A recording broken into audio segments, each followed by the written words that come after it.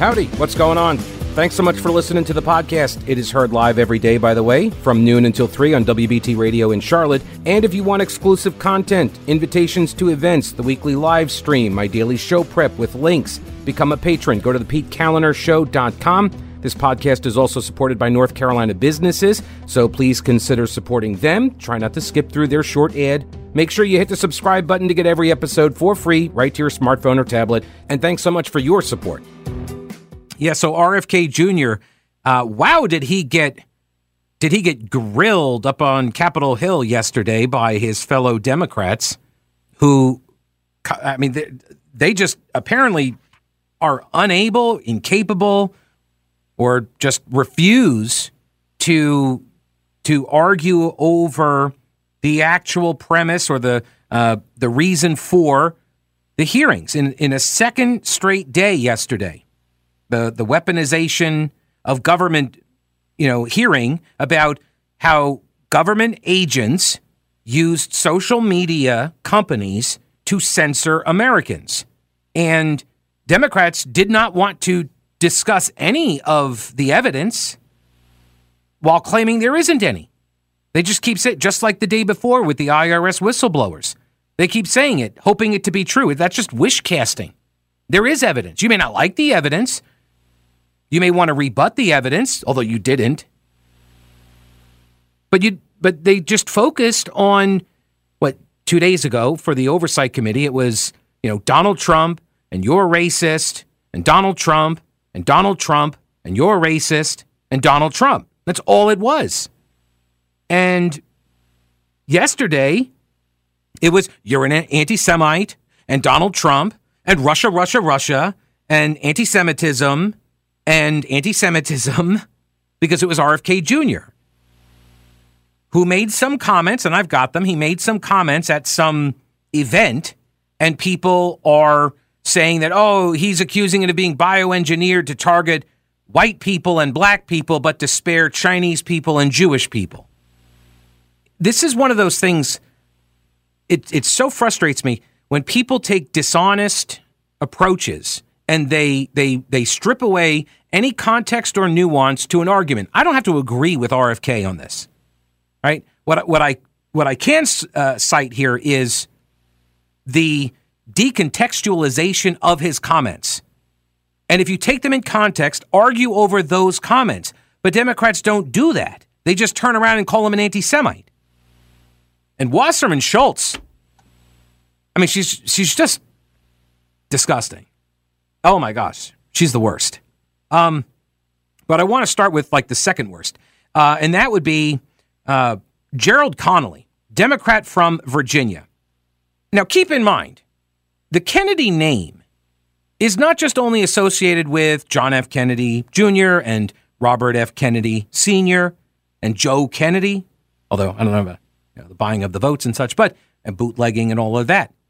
But, there was another Kennedy that had a bit of, a less than stellar reputation. So I'm not sure that the Kennedy name is, has this shine that Democrats were conveying yesterday. So here's Connolly. And this is essentially most of the arguments that were made against RFK when it wasn't about the anti-Semitism. This is most of it. I've been in this Congress 15 years. Too long. That's it. And I never thought we'd descend to this level of Orwellian dystopia.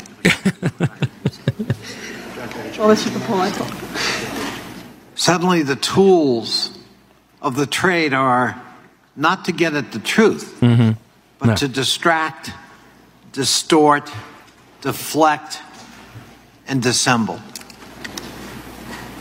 Which ironically is exactly what the Republicans say the government agents were doing via the social media companies, right? Yeah. To disagree is censorship. No. To try to correct the facts is to infringe on my right of free speech. No. Of course, it only works one way. The name of Dr. Fauci has been invoked. The science. I'd love to have him here as a witness to describe his travail in being censored. Wait a minute. This is news to me. Were you aware that the science, Fauci, was censored? I was not aware he got censored.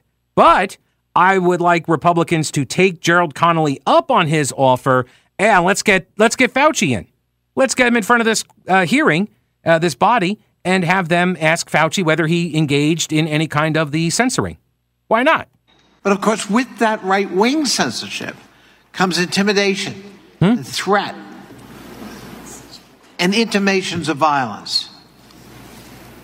And a wink blink that, by the way, violence, can be justified. Like in burning down cities? Like that kind of justification for violence, Jerry? The violence, for example, here on January 6th. Oh, that's the only violence. Been explicitly excused by some of my colleagues on the other side of the aisle as a bunch of tourists who got a little out of hand. All right, a little overexcited. All right, so hang on a second. How does this have to do with the weaponization of government? What am I missing? Is this germane? 5 are dead, including my constituent, Capitol Hill police officer, who died the next day. Yeah. From the trauma and shock of that experience. And ironically, talk about free speech and duty, he voted for Donald Trump. But his duty was to be here that day. Often a scolding.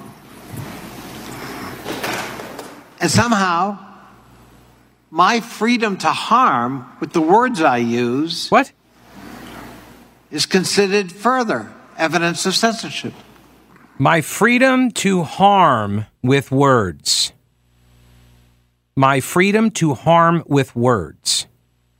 Now, there's explicit law about inciting violence. That doesn't address the weaponization of these social media platforms, because they were censoring all sorts of other stuff besides any discussion or promotion of January 6th riots or the rigged election, stopping the steal and all of that. But we know words have power. And that's why we take care with the words we use. We have mass killings in America. We buried people recently at Pittsburgh because of their identity. Hate speech has consequences. Distortion of the truth has consequences. It's not censorship to try to correct that record.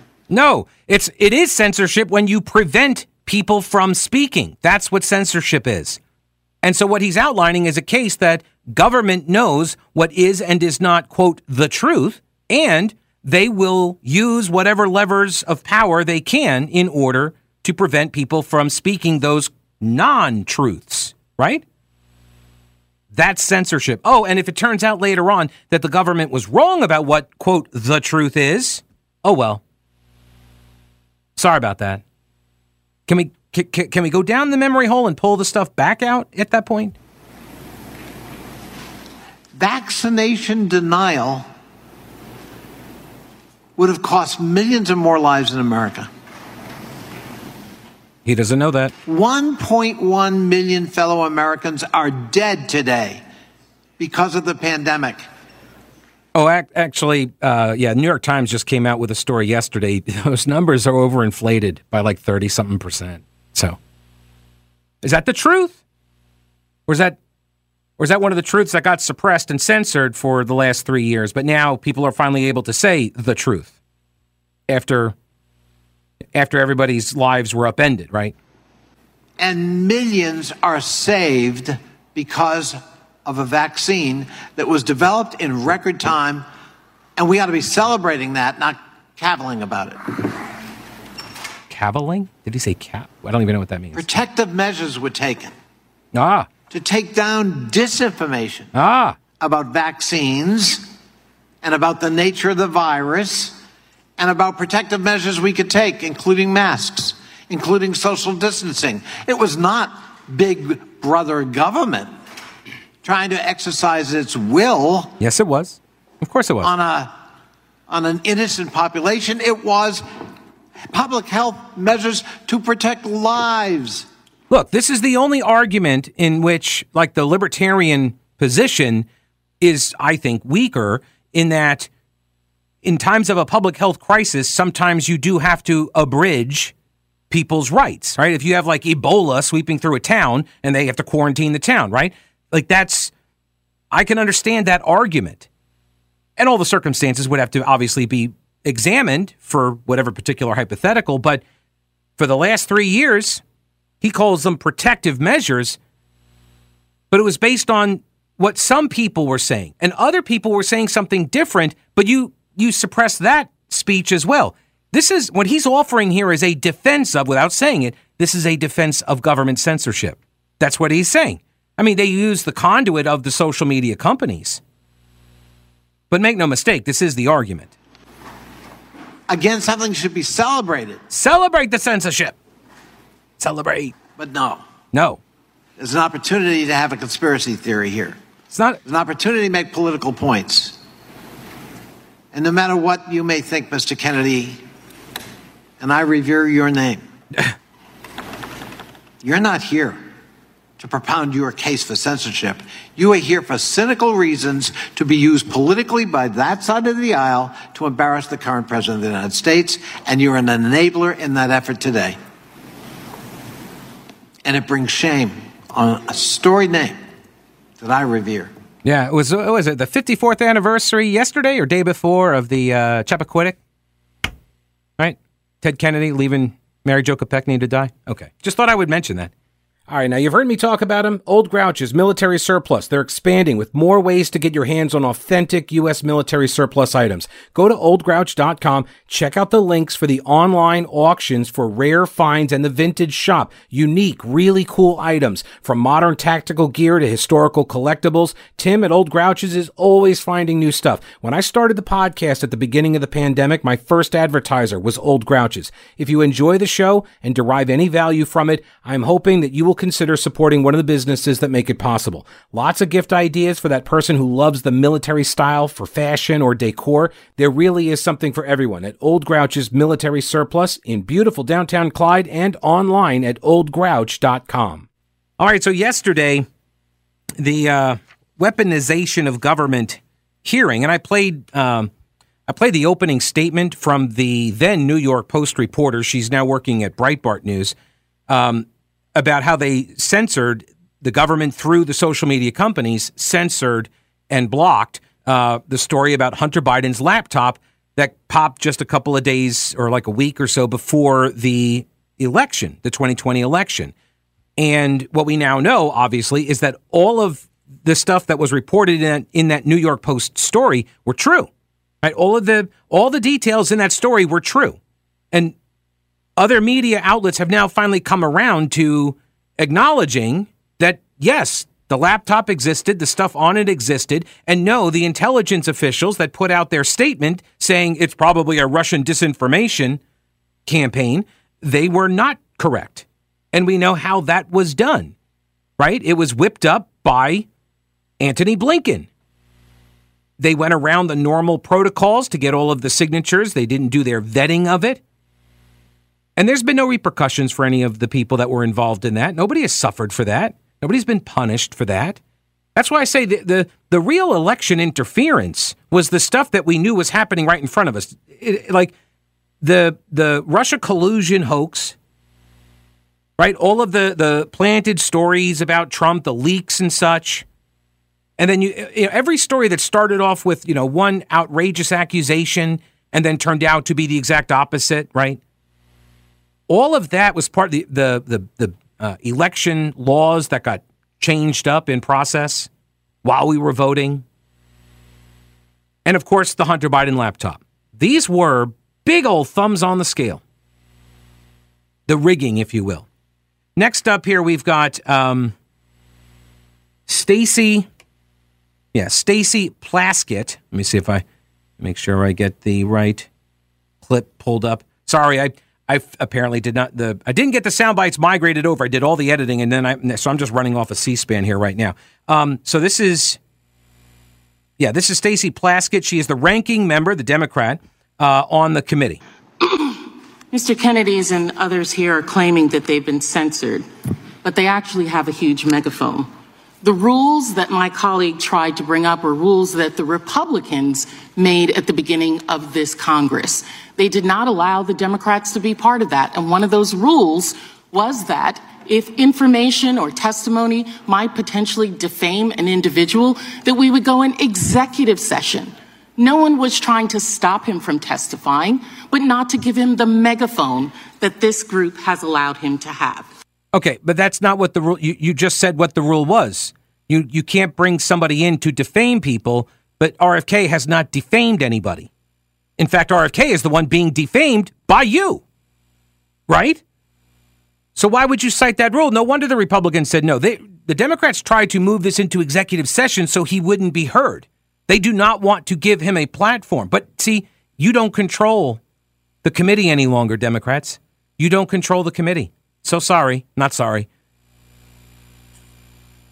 And so to say that, oh, the rule should be applied here because it defames, that somebody's being defamed, that rule is non-applicable. But that's what they tried. And then claimed that they weren't trying to censor him. They were just trying to deplatform him. Right? No, it's a totally different thing, you see. Oh, and before I forget, have you got your ticket to the Heritage Life Skills event yet? I'll be there. The annual event is put on by Carolina Readiness Supply, and you can learn all sorts of ways to be better prepared and self-sufficient in the event of any emergency. Things like homesteading, canning, water storage, radio communications, herbal remedies, home defense, fermenting vegetables. I'll be there Saturday evening. Check out the schedule at carolinareadiness.com. This is what Carolina Readiness Supply does. For beginners all the way to the most experienced preppers, Carolina Readiness can help you. Get your tickets now at carolinareadiness.com. Veteran-owned Carolina Readiness Supply. Will you be ready when the lights go out?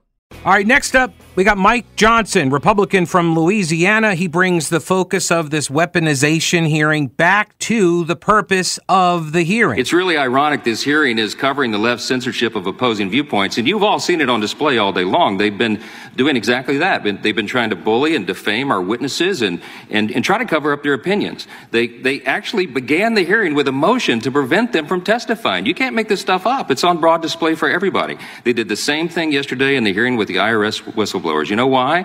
Because the Democrats are panicked right now. They're panicked because it's impossible to cover up the inescapable conclusions of the last few weeks. Let me give you two of them. First, one, the hard evidence, Mr. Goldman and everybody else, now proves that the Biden family is hopelessly corrupt and has apparently engaged in a long pattern of extortion, bribery, influence peddling, and tax fraud and staggering abuses of power. And number two, we're highlighting here today that we now know that a growing list of the most important executive branch agencies of the Biden administration are in on it.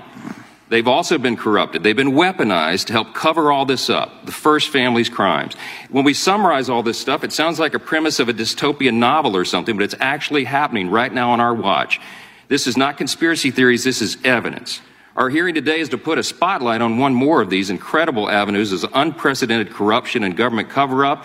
And here again, a federal court has just affirmed all that hard evidence. It proves that the White House, the Department of Justice, and the FBI, among other agencies, threatened and coerced the social media platforms to censor and suppress disfavored viewpoints and conservatives' social media posts online. I'm grateful we have with us today two individuals, Mr. Kennedy and Ms. Harris, who were directly impacted by that censorship, and the third, Mr. Sauer, who we're about to speak with, serving as lead counsel in the landmark lawsuit against the federal government on this issue. Let's talk facts. The American people are not aware of the magnitude of this case, Mr. Sauer, and its profound implications, because most of the mainstream media is in on it too, and they're trying to bury the story. In brief, in May of last year, the attorneys general of my state, Louisiana, and the state of Missouri filed suit in U.S. District Court of the Western District of Louisiana. This blatant censorship. They went after the blatant censorship by the Biden White House in 9 of its federal agencies. 2 weeks ago on Independence Day, the district court issued a truly extraordinary 155-page court opinion, a ruling granting the plaintiff's request for preliminary injunction. Mr. Sauer, your lead counsel in that litigation. You referenced some in your opening statement, but let's do it again here because they don't seem to be paying attention. Can you give a summary again of some of the key components of that opinion and the basis for it? I know you mentioned there were 82 pages of detailed factual findings, right? That is correct. 82 pages, 577 citations of the record evidence. That evidence is drawn from about 20,000 pages of the government's own communications with social media platforms and 6 full-length depositions of senior federal officials with firsthand knowledge of federal censorship practices. It's absolutely staggering. And now they've tried to bury this and say, well, the Fifth Circuit entered a temporary administrative stay. They granted an expedited briefing and oral argument, however, for August 10th. What's the impact of that? Isn't that routine practice in the Fifth Circuit? That's a direct quote from the recent Fifth Circuit decision, N. Ray Abbott, which is cited in my written testimony. It's legally incorrect, clearly legally incorrect to describe them as vacating the injunction, which has happened multiple times. They either don't know the law or, I don't know, they're trying to obscure the facts. That's a theme around here. The White House and the fellow Democrats disputed almost none of the factual findings in the court. Isn't that right? So far, we've had 2 emergency stay motions from the Department of Justice, one in the district court, one in the Court of Appeals. And what really struck me in reading those is they just don't dispute those 82 pages of factual findings. Almost none of them are directly disputed in what they've filed so far. So at the very beginning... All right, so that's not RFK Jr. No. That's a guy named John Sauer, who is the former Missouri Solicitor General. I'm not sure if there was a requirement that you have to have the kind of raspy voice like this to testify yesterday. Well, if you were a dude. Although I'm not trying to assign sex or gender. But this is the heart of it. There is a court case, and by the way, there was a witness that was up there, and I guess the Democrats got her up there. I assume she was an attorney. I forget what her title was. I did not pull any sound bites, but all they did was call RFK an anti-Semite, and then they would turn to this friendly witness, and they would get her to say stuff like, oh, well, if we let that post up there, hate crimes could occur. The Russians are trying to spread disinformation. It was all these hypothetical coulds and stuff. And, remember the IA or the FBI investigation that found the Russians were trying to meddle, and that could happen again if we don't censor. Everything was this excuse making for the censorship. And what the Solicitor General, former Solicitor General, what he's talking about is what a court has actually found. And that lawyer, the friendly Democrat witness, she kept saying that it was vacated, that the case was vacated or the ruling was vacated, and that's what Sauer's responding to, saying that is just factually, legally false. That has not happened. There has been a stay. It has not been vacated. In fact, the judge in the case says that the plaintiffs are likely to win based on the evidence that they have presented. All the evidence of the government using, and they read through dozens of examples throughout the hearing yesterday. Dozens of examples of how government agents emailed, texted, phone called, met on a conference call, Zoom meetings and stuff with all these social media people. And they read, hey, this is what we want you to do. Why is this still up? Jen Psaki was mentioned several times, pressuring these companies to remove content that is protected speech. And we would not have known about all of this had Elon Musk not bought Twitter and then not allowed Matt Taibbi and Schellenberger, right, to go through the and Barry Weiss to go through the documents, which they then put into the Twitter files. That's right. See, this is why I spent time on these reports. Because people are like, oh, the Twitter files, I don't really know if it's much of anything, so much. Okay.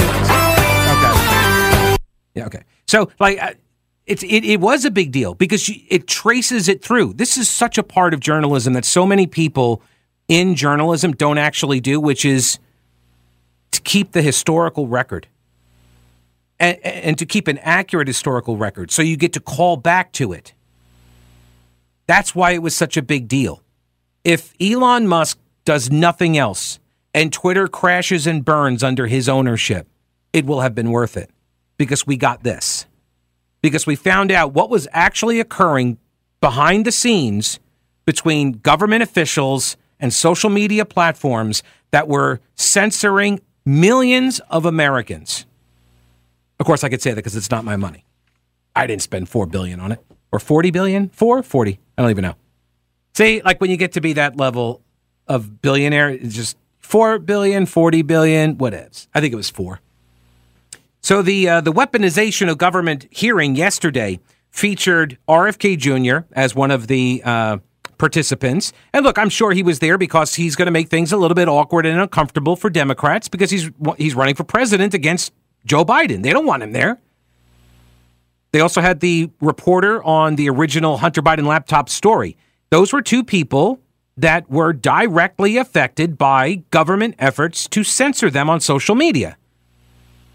And then they also had the former Solicitor General from Missouri to talk about the case that they brought alleging the censorship. And they got a ruling in their favor in July, but the July 4th weekend, but it's now being appealed by the government, by the Biden administration. All right, so here is, I played a clip from her earlier, Stacey Plaskett. She is the ranking Democrat, and after making some arguments about how, hate speech and it's all racism and this and that, it's not censorship really per se. We're just trying to protect people and all of this. And no, we're just we're trying to prevent somebody from being a witness from being defamed. That's why we tried to censor RFK Jr. She then goes on the attack against RFK Jr.